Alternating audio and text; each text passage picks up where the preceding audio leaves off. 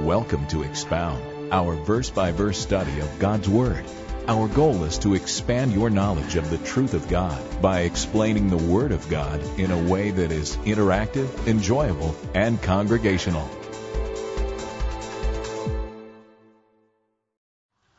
Would you turn, please, to Deuteronomy chapter 32, where we left off last time. As you are turning there, let me tell you about a mom with her two kids. She came home one afternoon. The kids were in the back bedroom playing. Suddenly, Mom heard this scream. She knew it was her son. She went in the room where her daughter and son were playing, and the little girl had the little boy, who was the older brother, in a headlock pulling his hair. And it was the boy who was screaming, and the mom came over to release and relax the grip of her daughter on her son's hair. And Mom said, damage control, sweetheart, she didn't mean to do it. She doesn't know that it hurts. And then she left the room, didn't even make it out of the room, heard her daughter screaming at the top of her lungs, turned back, and the little boy with that impish smile said, "Now she knows." This happens. It happens not when we're just kids, it happens as we grow older. The easiest reflex for us is payback. Vengeance feels so stinking good. It's like, yes, they get what they deserve. There's just something perverse in our character, in our nature. And yet, we read something last week, or last time we were together, and I left it as a cliffhanger with you, where God says, "No, vengeance belongs to me. It is not for you to pay back. I, and I alone, will give payback." And we were looking at Deuteronomy 32, a lengthy chapter. It's the Song of Moses, it is called. A 120-year-old man is commissioned with Joshua, his younger counterpart, to write a song. So he writes this lengthy song, and I told you before, it's like a prophetic country song. It's filled with, bad stuff. You're going to lose this, you're going to lose that. The bad stuff is going to happen. And God essentially predicts in the song that Israel will fail, but that God will correct it and take vengeance on their enemies. So, verse 34, "Is this not laid up in store with me, sealed among my treasures? Vengeance is mine, and recompense." The word recompense means payback. "Their foot shall slip in due time, for the day of their calamity is at hand, and the things to come hasten upon them." Now that verse of Scripture, "Vengeance is mine," is something repeated in the New Testament. It is lifted right out of Deuteronomy 32, and it is mentioned by Paul the Apostle and by the writer of Hebrews, which may be Paul the Apostle. In Romans chapter 12, when Paul talks about loving one another and don't be overcome with evil, but overcome evil with good, he pulls this verse out of Deuteronomy, "Vengeance belongs to me, says the Lord." And then also in Hebrews, as I mentioned, the writer of Hebrews, talking about the persecution that they were going through by the world around them, says, "Don't look to pay them back. Vengeance belongs to the Lord." But the question I left us with last time is, how do we square this, the Lord saying, "Don't pay back, don't you exact vengeance, vengeance belongs to me," with that often quoted verse in Exodus chapter 21, known as the famous lex talionis. Eye for eye, tooth for tooth, hand for hand, life for life. That also is a law in the Bible. Eye for an eye and a tooth for a tooth. So people sometimes get confused because many times when we read the Scripture, we immediately make personal application. That's a mistake, by the way. We must make observation And in our observation of the text, make a correct interpretation, asking questions like, what did the original author want the original audience to understand? And then after observation and interpretation, then we make application to ourselves, if it is indeed applicable to ourselves.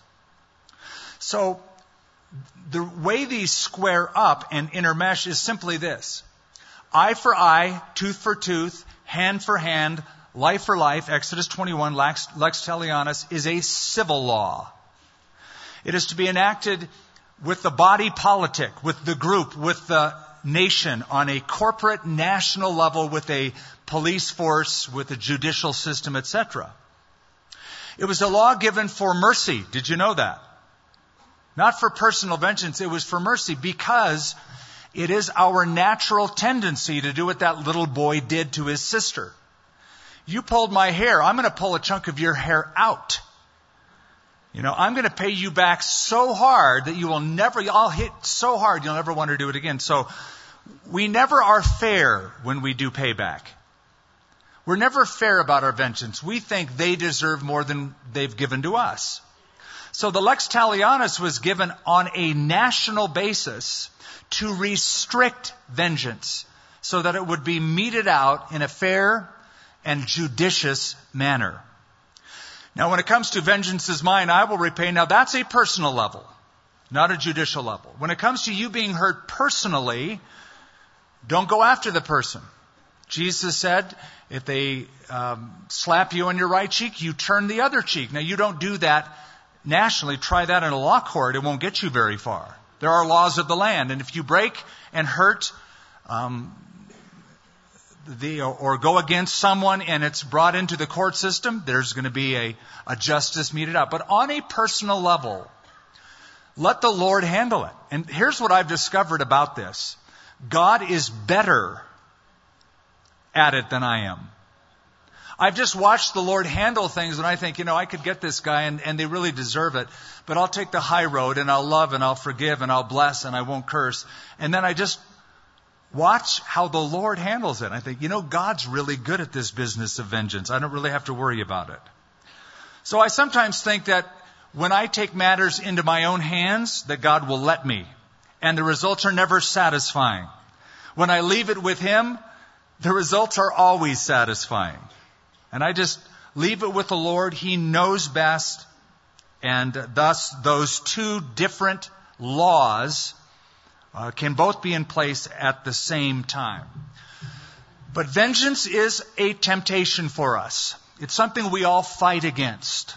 That's why we sometimes harbor bitter feelings against other people, and we think, well, I'm going to treat them in a cold-shouldered manner because they deserve it. But what if you were to bless them? As the Scripture says, heap coals of fire on their head. Bless them. It'll blow their mind. In fact, find an enemy and buy a gift for them. You want to see the Lord work. It could be very powerful. You remember back in the older part of the Old Testament, the book of Genesis, I'm believing it's chapter 4, if memory serves correct. When Lamech decided that he would enact vengeance. But it was always more. He always wanted to do more. So he told his wives, he said, Lamech, I have killed a man for wounding me, even a young man for hurting me. If Cain shall be avenged sevenfold, then Lamech shall be avenged 77-fold. But now you have a problem, Lamech. If you do avenge someone 77-fold, in other words, somebody hurts you, so you're going to kill them, now you're left with somebody in their family enacting vengeance against you. And that's how the blood feuds in that part of the world have been going on, in some cases tribally, for generations.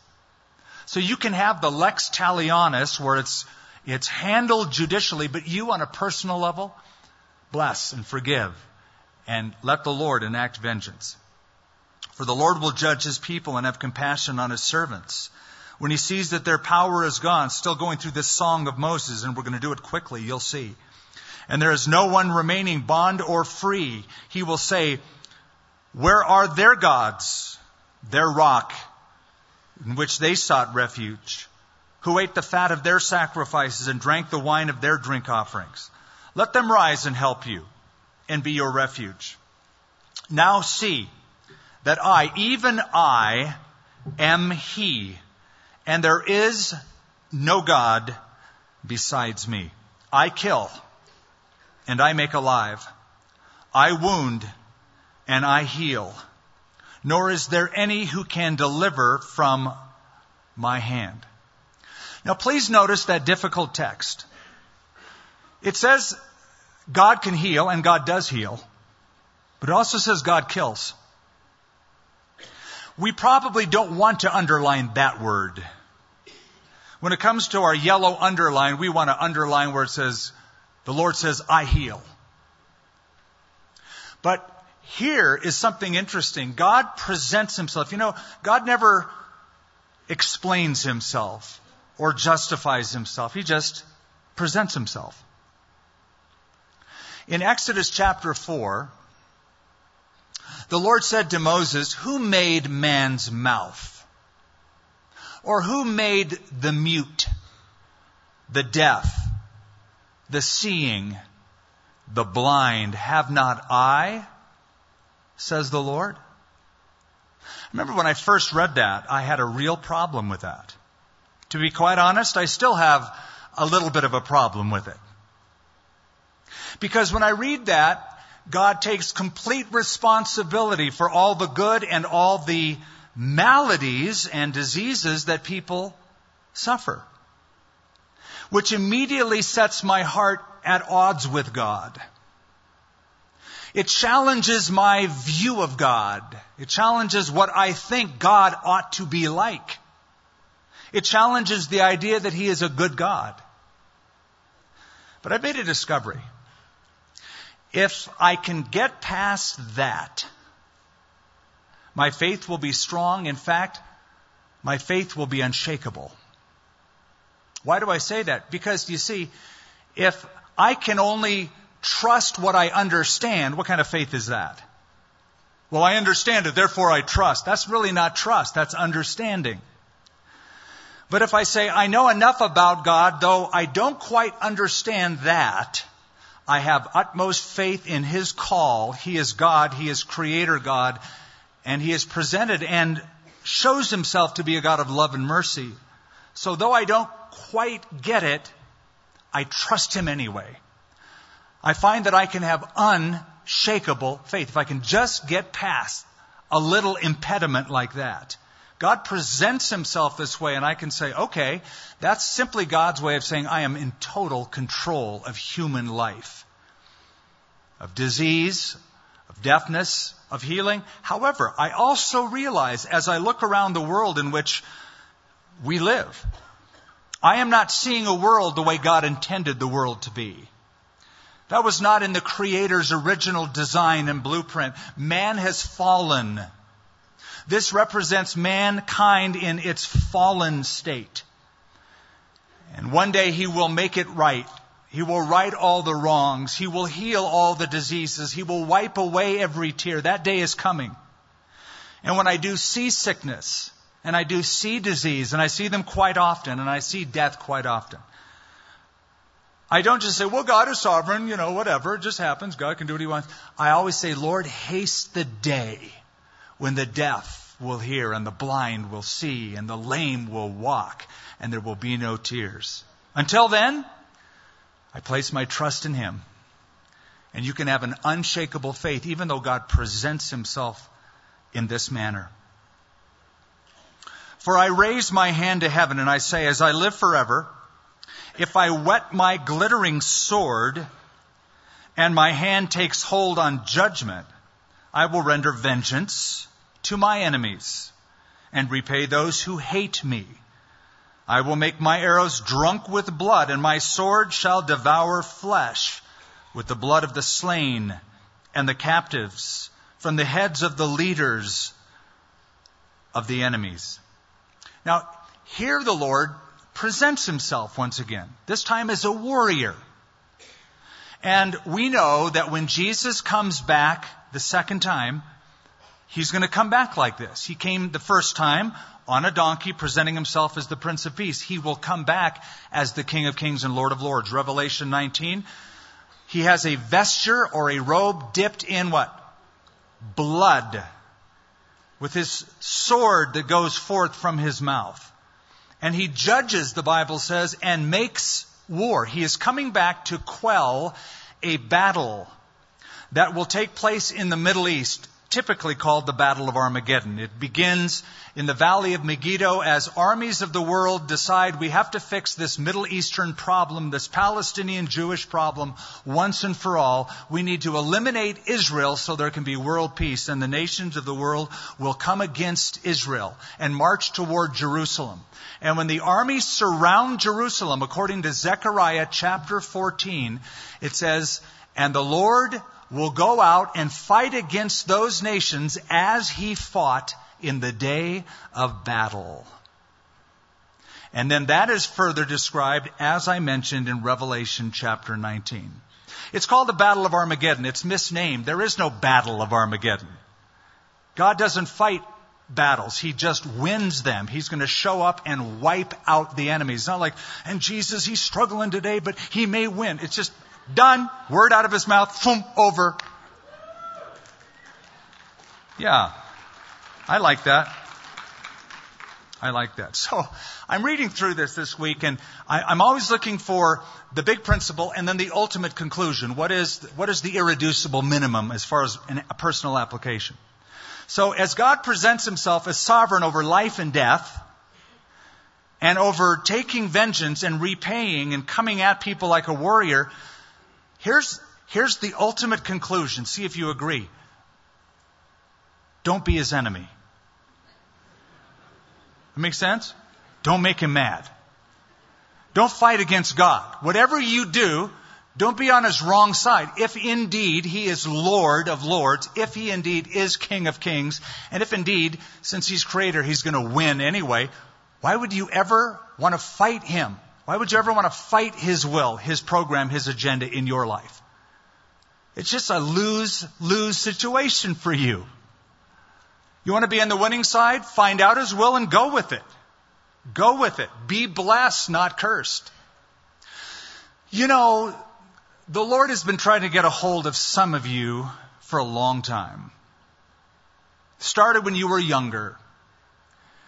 And when you were younger, you were too busy, you said at that time. And you were too young, you said at that time. I just want to have fun, maybe later. And then later the Lord knocked on the door of your heart, and you were much too busy because now you've got a family and responsibilities. And now perhaps some of you are past that. And the Lord's still knocking on the door of your heart. Now it's, well, I'm too old.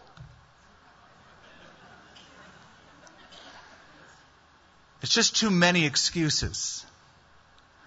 There's a beautiful word that solves the problem when you are at odds with God. There's one word that solves that problem. You know what it is? Repentance. Repent means to turn around, change direction, go the other direction. You're going against God, go with Him. Stop, dead in your tracks, repent, turn around, do what He wants, go His way. Don't fight against Him, fight with Him. So Moses, let's finish this out. Verse 43. Rejoice, O Gentiles, with His people. A lot could be said on that. Don't have the time. For He will avenge the blood of His servants and render vengeance to His adversaries. He will provide atonement for His land and His people. So Moses came with Joshua, the son of Nun, and spoke all the words of this song in the hearing of the people. Moses finished speaking all these words to Israel. And he said to them, set your hearts on all the words which I testify among you today, which you shall command your children to be careful to observe all the words of this law. For it is not a futile thing for you, because it is your life. And by this word you shall prolong your days in the land which you cross over the Jordan to possess. Moses doesn't say, just listen to what I have to say and just remember in your little old minds what I am telling you. He says, set your hearts upon them. what I'm telling you, this is your life. Stake your life on these words. One of my favorite New Testament letters, portions of this letter, 1 Thessalonians, is when Paul writes to the Thessalonian church. And he said, when we spoke to you, you received the message that we shared with you, and you, listen to what he said, welcomed it. Not as the word of man, but as it is in truth, the very word of God. You welcomed it. The word in Greek, welcome, means you invited it like a guest into your house. Come on in. There's room for you in this house. There's room for you in my life. I'm welcoming you in my heart, word of God. I want you to sit down and make yourself at home and rule and reign. Set your heart upon it. So, the words from Moses' heart that filtered through his brain into and out of his mouth went into the ears of the children of Israel, into their brains as they processed it. But he's saying, now let it seep down into your core and set your life upon it. Make them your words. Make them the template for your existence. They're your very life. And the Lord spoke to Moses that very same day, saying, go up this mountain of Abiram, Mount Nebo, which is in the land of Moab across from Jericho. View the land of Canaan, which I give to the children of Israel as a possession, and die on the mountain, which you ascend and be gathered to your people, just as Aaron your brother died on Mount Hor and was gathered to his people, because you trespassed against me among the children of Israel at the waters of Meribah Kadesh, in the wilderness of Zin, because you did not hallow me in the midst of the children of Israel. Yet you shall see the land before you, though you shall not go there, into the land which I am giving to the children of Israel. Now, if you were here and if you remember, in chapter 31, which sort of begins this final narrative of Moses, he starts talking about his life and his death. He goes, I'm 120 years old today, and I'm going to die. I'm not going to be able to go out and come in any longer like I did, so the Lord told me I'm going to die. And now God tells me again, you're going to die, so let's go now, Moses. It's time to die. And I brought something up, and I just want to share it and kind of underline it with you. Rather than skirting the issue of Moses' mortality and his death and what's going to happen after he dies, he mentions it, he talks to the people about it, he processes it with the Lord and with the people of God. And this is to me a very healthy template. Let me suggest something to you. First of all, develop healthy attitude toward death. You are going to die. And sometimes you bring that up to people and say, oh, don't talk about that. Really? Because when it happens, you're going to still say, don't talk about it, he's died. Oh, don't tell me he died. Okay. It is going to happen. A healthy attitude and speaking about it openly and talking about getting your affairs in order is a very healthy conversation to have with your family. Don't skirt the issue. Don't treat it as an uncomfortable issue. It is just something I notice in our country, unfortunately, it is just so taboo to talk about. In other cultures, it is not. Because people are in touch with it. They see it all the time. They're aware of it. They're closer to it. So develop a healthy, normal attitude. Number 2, if you have messy relationships, try to clear those up as soon as possible. Because messy relationships, guilt, bad communication, unforgiveness will all complicate death and suffering on the deathbed when it happens. I don't know how many people I've been in emergency room situations with where, their family's outside and somebody dies. Oh, I wish we had an argument. I wish I could have just said I'm sorry. And I think, really, I understand that, but human pride that can only release and wants to release at the time of death, but won't do it until that person, it's foolish, it's silly. So if you have complicated relationships, if they're messy relationships, try to get those, clear the deck as much as possible. Number 2. Number 3, have around you a network of people That when you lose somebody, they are there, brother and sister, like a connect group that we have here, who can help pick you up and keep you buoyant during that time. Don't be an isolated island. No man is an island. Don't act like one. And then fourth and finally, you better make sure you're prepared to meet your Maker. You better make sure you are spiritually prepared to face Almighty God. And if you don't know Jesus Christ yet as your Savior, you are not ready to do that. You need to make spiritual preparation. Okay, enough said. Chapter 33. Now this is the blessing which Moses, the man of God, blessed the children of Israel before his death. Now, here is his last public act. I want those words to seep into your heart. His last public act is to what? Bless. Now, it would be very easy for Moses to be bitter and to blast them, not bless them, to blast them. Those children of Israel, they were just a burr in my saddle and a thorn in my side for so long. And it's because of them that I won't get to go into the land because I got mad that time. But they sinned, they get to go into the land. He could have blasted, but instead his last act is not to blast or to be bitter, but to bless. I love that. See, that's possible. Well, I don't feel like it. God didn't say feel like it. He just said do it. Well, I don't feel like saying it. Say it anyway. Say I love you. Say I forgive you. Say it, because what will happen is when you make choices like this, your emotions will follow along. It is your choice that is the engine. It is your emotion and your feeling that is the caboose. Don't let your emotions draw you along in life. That's no way to live. Live by choosing what you know is right. And let your feelings come behind the choice, and eventually you'll start feeling it. You'll start having the emotion of love and mercy and forgiveness. So he blessed the children of Israel.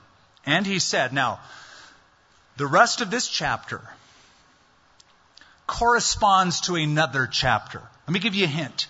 Have you already read? You probably already read this in advance, so you know where I'm going with this. But I'm just trusting some of you haven't. This corresponds with another chapter where somebody else gives a blessing and a prophetic utterance to all of the tribes of Israel. Sound familiar? Genesis chapter 49. I knew you'd get it. Genesis 49, Jacob brings all the sons of his sons around him, and he gives a blessing and even a few cursings, right? This is Moses getting the tribes of Israel together, going through the tribes. It's similar to the blessing of the tribes in Genesis 49 by Jacob, with a little variation. Number one, the order is not the same. And number two, Simeon is not mentioned by Moses, though he is mentioned by Jacob in Genesis 49. Why that is, I almost want to let that linger and let you discover why that is. So I think I will. Simeon is not mentioned. That's your homework to find out why. And he said, the Lord came from Sinai and dawned on them from Seir. He shone forth from Mount Paran, and he came with 10,000s of his saints. From his right hand came a fiery law for them. It's beautiful language. It's picturesque. I tell you, Moses in this is waxing poetic. He is describing God like the sun shining and going forth with the people in all of these different locations, from Mount Sinai, and then from Seir, which is Edom, east of the Dead Sea, and then Mount Paran is northeast Sinai Desert. He came with 10,000s of his saints. I believe that's a reference to angels. From his right hand came a fiery law for them. But watch this in verse 3. Yes, he loves the people. All his saints are in your hand. Now I believe the word saints refers to people. They sit down at your feet. Everyone receives your words. Moses commanded a law for us, a heritage of the congregation of Jacob. And he was king in Jeshurun. Remember that word we saw last time we were together? It's a Hebrew word that speaks of the righteous one. He is calling Israel, even though we just said God's going to judge you for your failure, but bring you back, etc. He calls them righteous one, upright one, Jeshurun. Perhaps even sarcastically. It's hard to know the motive behind this. He was king in Jeshurun when the leaders of the people were gathered and the tribes of Israel gathered together. Let Reuben live. He begins with the first tribe. Let Reuben live and not die. That's a way of saying, long live Reuben. Nor let his men be few. In other words, I hope he grows to a large tribe. And he said of Judah, hear, Lord, the voice of Judah, and bring him to his people. Let his hands be sufficient for him. And may you be a help against his enemies. And of Levi or Levi, he said, let your Thummim and your Urim be with your Holy One, whom you tested at Massah, and with whom you contended at the waters of Meribah, who says of father and mother, I have not seen them, nor did he acknowledge his brothers or know his own children, for they observed your word and kept your covenant. Question. What is the Thummim and the Urim? Well, we don't exactly know. Just to be honest with you, we don't exactly know what they are. Perhaps these were stones, one a black stone, one a white stone. One was a yes, one was a no, and they were thrown down in difficult cases when one wanted to know the will of God and all other means were exhausted. You would go before the priest, the high priest, and with the Urim and the Thummim, the stones, they would, in a sense, cast lots, and God would use it and sovereignly oversee the throwing of those lots.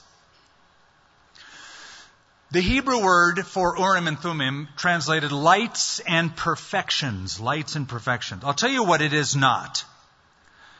According to the Mormon Church, according to Joseph Smith, the Urim and the Thummim are mystical glasses that enabled Joseph Smith to read the reformed Egyptian hieroglyphics on the golden plates given by the angel Moroni to Joseph Smith. He said it's the glasses. I got the glasses, man. I was able to read, because you can't really read this, but I could read it. I know what it says because I got the Urim and Thummim, lights and perfections. It almost is certainly not a reference to that. But we don't exactly know what it was, except it was used for ascertaining the will of God in very difficult cases. Sort of a throwing of the dice, if you will, though superintended by God. Not going to Vegas, but going to God. And the Lord, through the priest, would do this. When you get to the New Testament, you find an interesting occurrence of something similar. When Judas hung himself and the early church decided we better get a replacement for Judas because there's 11 of us and I just think Jesus picked 12, so we ought to get another guy. It says they cast lots. And there were two guys, and they just said, Lord, we're going to cast lots, we're going to draw straws, we're going to throw these things down, and just whichever one of these two you have chosen, let that be the one. So they cast the lots, and it was a choice between a guy named Joseph / Barsabas / Justus, he went by all three names, and the second guy was Matthias, and the lot fell upon Matthias. You've never heard of Matthias, some of you, even though he is considered by the 12 apostles to be one of the 12 apostles after Judas died. But you don't read about him. You don't read that he did anything. It would seem that they made a mistake in trying to ascertain the will of God by casting lots. Maybe not, but maybe. Because it would seem to me that the real apostle that the Lord chose was Paul. He called himself an apostle born out of due time, that he bore the marks of an apostle. He was recognized as such by the early church. And he contributed greatly to the faith, whereas Matthias, maybe not. However, all of that to say, After that occurrence, you never read of that ever happening again. It's like we tried it once, we're never going back to try that again. Which brings up a quick issue, and then I'll move on.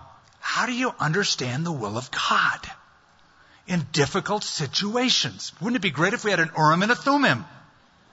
We could come to Calvary and just say, Skip, would you bring out that Urim and Thummim? I got to find out yes or no on this. Okay. Psh, nope, don't do that.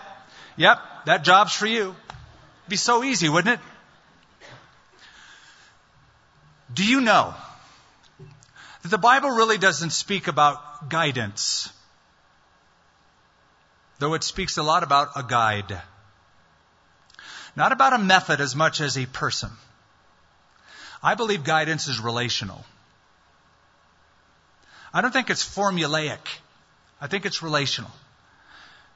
If I gave you a map of how to get to a pizza parlor in New York City that I know about in Soho, great pizza. If I gave you a map how to get there from here to there, and once you get into the city, take that subway, etc. Once you get there, it could be a little daunting.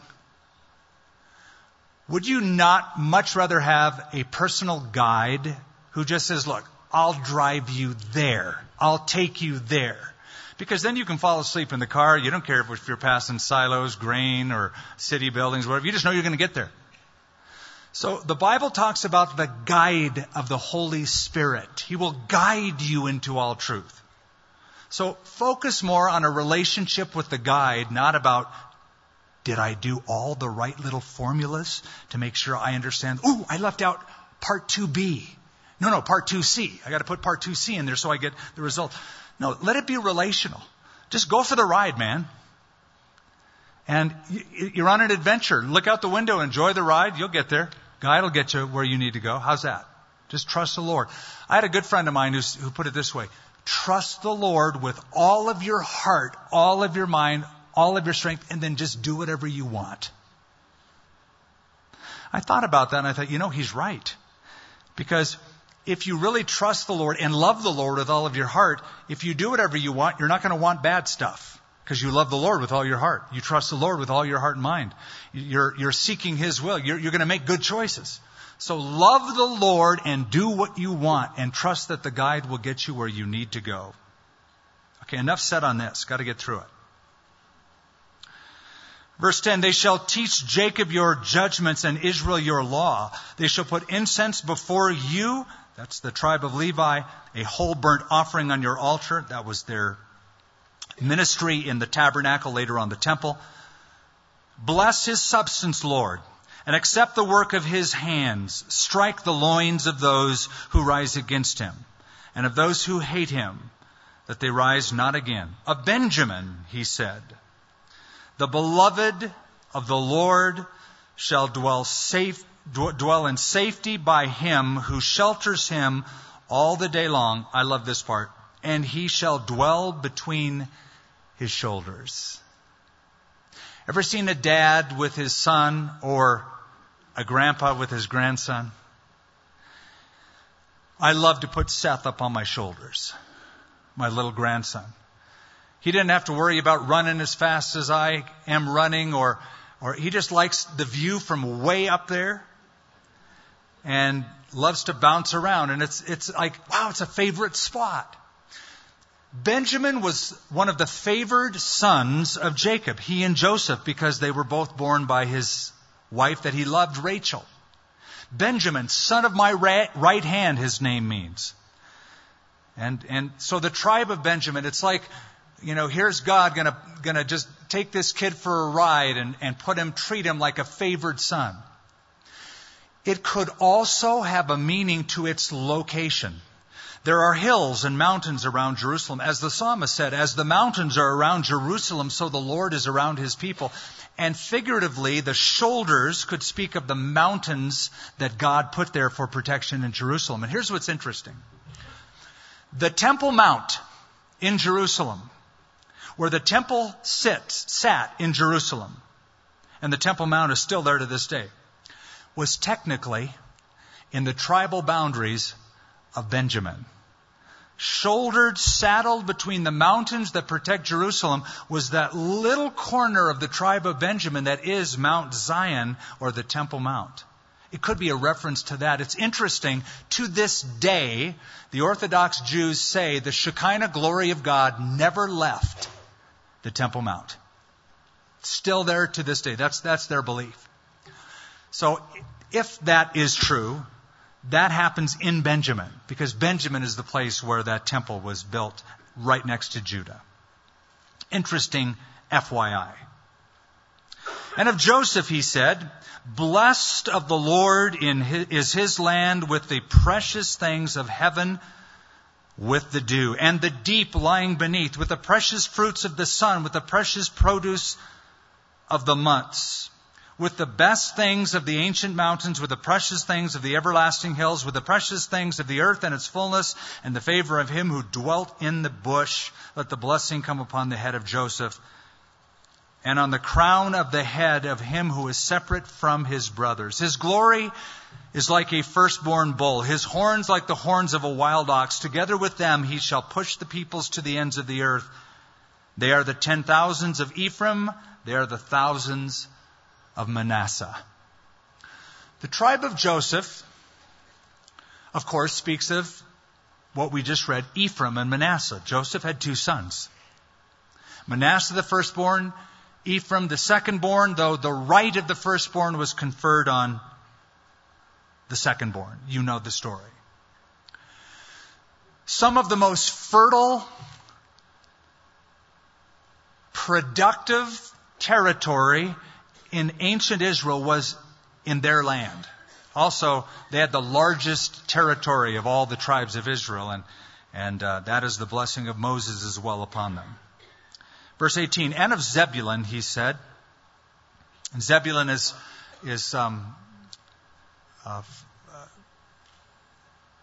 up in the northern part of Israel. It's on the sea. Part of it is on the sea. The city of Haifa, the port of Haifa, was in that ancient district. "And of Zebulun, he said, Rejoice, Zebulun, in your going out, and Issachar in your tents." Now, the going out of Zebulun probably spoke of them going out on the sea and having sea adventures, sea exploits. But then notice, "And Issachar in your tents." This speaks of rest. Issachar stays home in the tent because they are farming lands that are very lush in that area. So they just sit in the tent and take it easy. They stay at home and relax, while Zebulun goes out and conquers the seas. "They shall call the peoples to the mountain. There they shall offer sacrifices of righteousness. They shall partake of the abundance of the seas and of the treasures hidden in the sand." You know, sometimes you read a verse of Scripture and you just want to pass over it. It's poetic, doesn't mean anything. If we could really, I could do, and I won't do, but I could do a series just on this chapter and go through the prophetic implications of all these different tribes. What is interesting about this treasures in the sand is that according to Josephus, according to the Targums of Jonathan, the Jewish historian writer, and according to Talmudic writings of the Jews, all three sources talk about the tribe of Issachar making glass, an ancient form of glass, on the sands of Akko, which is just north of Haifa. Now when you read treasures in the sands, you can see, they made an industry out of making an ancient form of glass for pottery, etc., out of the sands that was in their allotment. It's just fascinating what you discover as you dig a little bit further. Verse 20, "And of Gad, he said," Gadzooks. No, he said, "Blessed is he who enlarges Gad. He dwells as a lion, he tears the arm and the crown of his head. He provided the first part for himself because a lawgiver's portion was received there. He came with the heads of the people. He administered the justice of the Lord and the judgments with Israel." So it's a simple way of saying they kept their end of the bargain. The bargain was Gad, the tribe of Gad, came and said, "We would like a larger territory." That's the idea of a lawgiver's portion. They got a large portion east of the Jordan River, like they requested. But first, they had to go help their brothers settle the land. The rest west of the Jordan, then they could go back and enjoy it. That's a reference to them doing exactly that and telling them to do that when they cross over under Joshua. And of Dan, verse 22, he said, Dan is a lion's whelp. He shall leap from Bashan. Now let me jog your memory. Moses says Dan is a lion's whelp. In Genesis 41, Jacob, the father, said of his son Dan, Dan is a serpent by the way, nipping at the heels.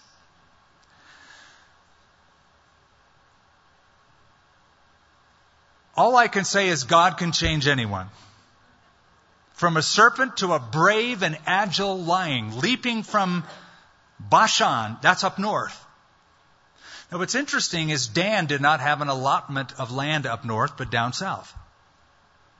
But eventually they will say, we would like to see if we can get more land up north. And through a series of biblical and historical references I won't take the time to unfold, Dan moves its territory way up north. We visited a couple weeks ago called Tel Dan. The mouth of the Jordan River comes out of where Dan eventually settled. And so they moved to the north, and from there they could springboard and protect the land.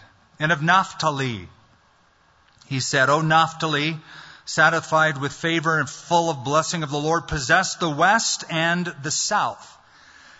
Just west of the Sea of Galilee, and that whole fertile plain of Gennesaret mentioned in the New Testament was their allotment. And of Asher, he said, Asher is most blessed of sons. Let him be favored by his brothers. Let him dip his foot in oil. Your sandals shall be iron and bronze. As your days, so shall your strength be. The oil that is mentioned here is olive oil. They produced lots of olive oil. It was produced by foot. That was the best olive oil, not by crushing in stones. That came later on, and that's not as pure. And so the idea of the foot being an olive oil. However, it has been noted that the tribal allotment of Asher, if you look at it from what is called a supra-inferior view, from top looking down, a map view, the allotment looks like a boot or a shoe, a foot. And it's interesting that in recent years, a pipeline of crude oil goes right through that area. And presently, they are digging and fracking for oil in that region of Israel. Just interesting to note that he'll dip his foot in oil. But I love the last part of that verse, verse 25, one of my favorite verses in the Bible. As your days, so shall your strength be. I frequently call this verse to my memory. You know, whatever your day is, whatever your day unfolds, however bad it is, your strength will be there to match it. And you'll find it in the moment, on the spot, from the Lord. As your day is, so shall your strength be. Now, this is a reference to Asher having enough strength to defend the northern borders of Israel. They settled along the Mediterranean coast and to the very north of that land. And they would be attacked by the Phoenicians. More recently, they would be attacked by Hezbollah and the Lebanese border. So as your days, so shall your strength be. There is no one like the God of Jeshurun, who rides the heavens to help you, and in his excellency on the clouds. The eternal God is your refuge, and underneath are the everlasting arms. He will thrust out the enemy from before you and will say, destroy. Then Israel shall dwell in safety, the fountain of Jacob alone. In a land of grain and new wine, his heavens shall also drop dew. Happy are you, O Israel! Who is like you, a people saved by the Lord, the shield of your help and the sword of your majesty? Your enemies shall submit to you, and you shall tread down their high places. I just want to draw your attention really quickly. We're about done. Look, we have just a few verses. We'll have plenty of time to finish the book. Look, it's only 12 verses left, and it's narrative. It's not poetic. Underneath you are the everlasting arms. you ever stop to think about that? Then do it now. Stop and think about that. The Bible says in Isaiah that God measures out the heavens with the span of his fingers. How big is the universe? Well, the Milky Way galaxy is 100,000 light years long. If you could travel the speed of light, 186,000 miles per second, if you could go that fast, you could traverse from one end of your galaxy to the other end of your galaxy in 100,000 years, traveling at 186,000 miles per second. That's just your galaxy. If you could do that, you haven't even gotten out of your front yard. There are billions, they tell us, of other galaxies beyond the Milky Way. So when we say, how big is it? We go, oh my goodness, I can't even reach that far. And God says, no, it's only that big. I measure it with a span. Thumb to forefinger. I made it, it's only that big. Nice little thing I tucked over here. So God can measure it with the span of his hand, but underneath you are the everlasting arms. He can measure the universe with his hand, but he holds you with his arms. What are you worried about? What are you fretting about tonight? Let it go. Underneath you are his everlasting arms. Then Moses went up from the plains of Moab to Mount Nebo, to the top of Pisgah. Now we have a lot of names going on here. Let me just sort this out for you. Previous chapter he says go to Mount Abiram. Now we have Pisgah, and now Nebo. The mountain range, and we saw it from the Dead Sea 2 weeks ago, is the mountain range of Abiram. The ridge is the ridge of Pisgah. Okay, so the range is the Abiram range, like you have the Rocky Mountain range.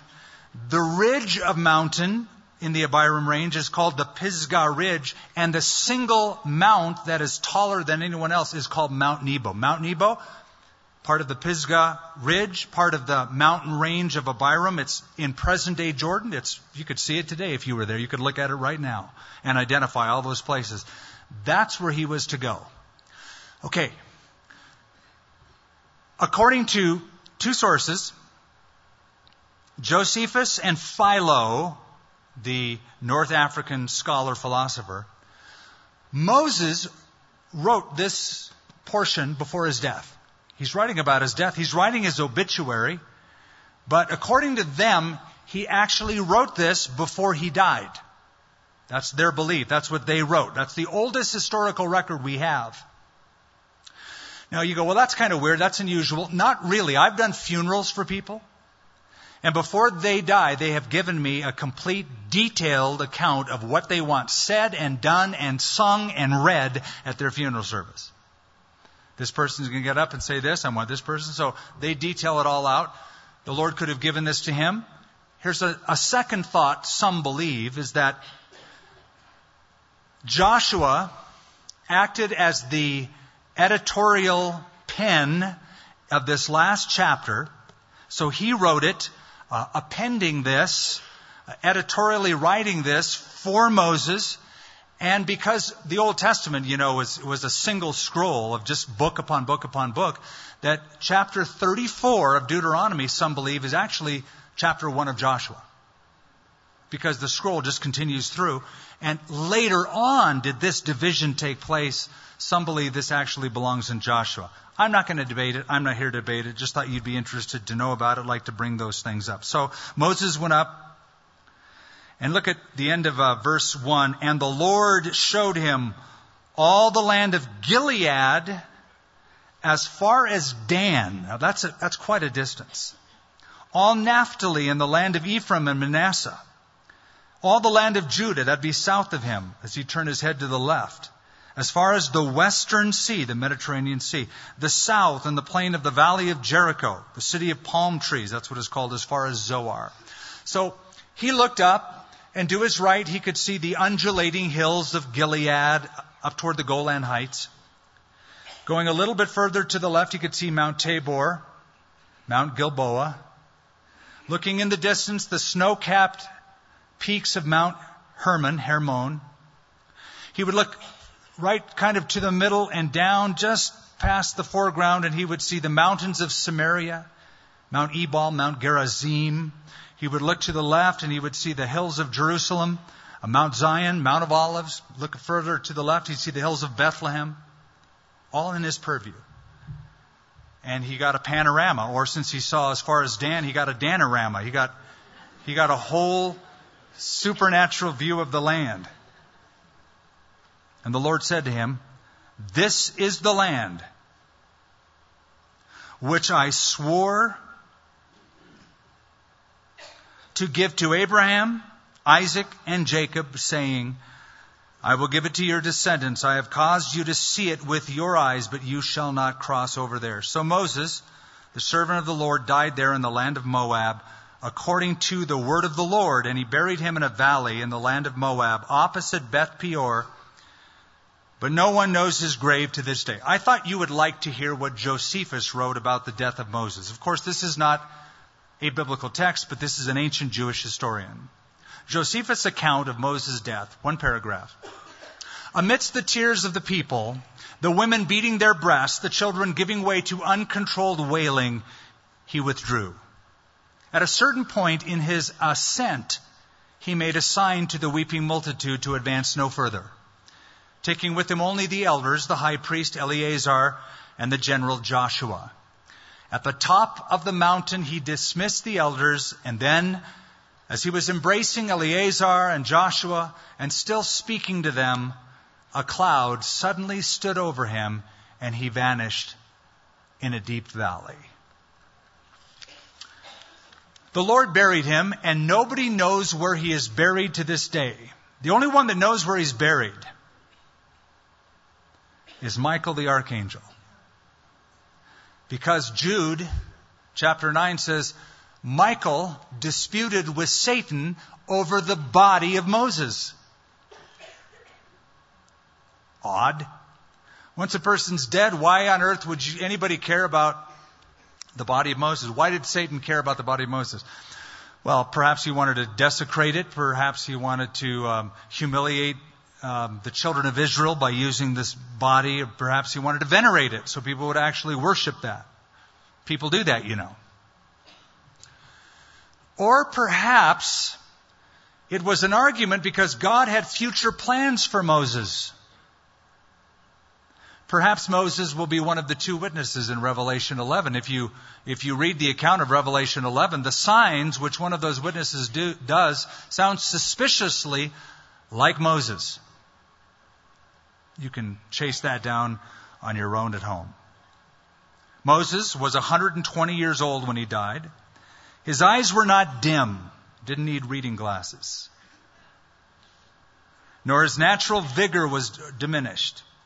And the children of Israel wept for Moses in the plains of Moab 30 days, so the days of weeping and mourning for Moses ended. Now this was the Hebrew norm, still is, 30 days of grieving. I believe that showing one's emotion and grieving is one of the healthiest things a person could do. I think it's wrong to stuff in emotions and to show a brave face and not, oh, he's so strong. Actually, he's going to have weird psych problems in a couple months if he keeps doing that. You know, the Hebrews at their funerals would have professional mourners. They would wail and weep and make a big to-do emotionally. And I think it's normal. I think it's healthy. I think there are stages of grief, and we should give full vent to them. Do you remember Mary and Martha, after their brother Lazarus died, they were both angry at Jesus. If you'd have been here, our brother wouldn't have died. Interesting that Jesus didn't rebuke them. He allowed that raw emotion because he knew that's normal. And that's healthy. And they're going to get through it. They're going to come to faith eventually. They're going to get stronger because of this. He didn't rebuke them because of that. But then, after 30 days, it's time to move on. It didn't say after 30 years. I've known people, my mother was one of them, who just never let go and allowed herself to be healed after my brother's death. Until years later, an aunt in our family saw the way she took all of his pictures out just so she wouldn't be reminded of him, sat her down, and gave her a long talking to of how to grieve properly, how to get through it, how to get over it, and how to honor Bob by putting his picture up and living and walking through the grief and letting those wounds heal up. It's one of the best things she ever did for our family. Because my mom held on for so long, too long. It was detrimental to the other relationships. Now Joshua, the son of Nun, was full of the spirit of wisdom, for Moses laid his hands on him, so the children of Israel heeded him and did as the Lord had commanded Moses. But since then there has not arisen in Israel a prophet like Moses, whom the Lord knew face to face, in all the signs and wonders which the Lord sent him to do in the land of Egypt before Pharaoh, before all of his servants and all of his land, and by all that mighty power and great terror which Moses performed in the sight of all Israel. Now, as we close, if Moses did write his own obituary, it's interesting that he closed by writing this. Since then, there hasn't arisen in Israel a prophet like Moses. Now, Moses was the meekest man on the earth. We know that because he told us that. He wrote that too. But I don't see that as pride. I just see that as fact. It's fact. And it's not pride if it's true. He's being known for who he is. That's the utmost of humility.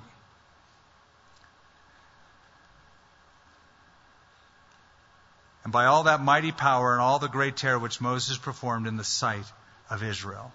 Now, it is a custom in the synagogue, when the book of the Torah is finished, and it is, we've done the first 5 books of Moses.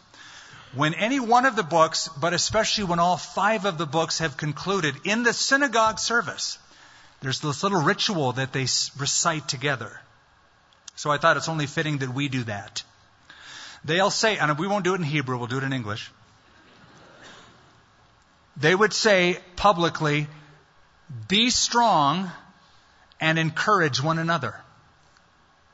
Be strong, actually twice, be strong, and encourage one another, or strengthen one another. So let's say that together. Be strong, and encourage one another. Let's try that again. Be strong, and encourage one another. Now let's go do that. Thank you, Father, for your word. Thank you for these 23 studies on this single book of Leviticus. Our hearts have been uplifted by Moses, who is called here the man of God. I pray, Father, that as our day is, our strength would be as well. Strengthen us for the rest of this evening. And then tomorrow, as our day is, may our strength follow. In Jesus' name, amen. If you've missed any of our Expound studies, all of our services and resources are available at expoundabq.org.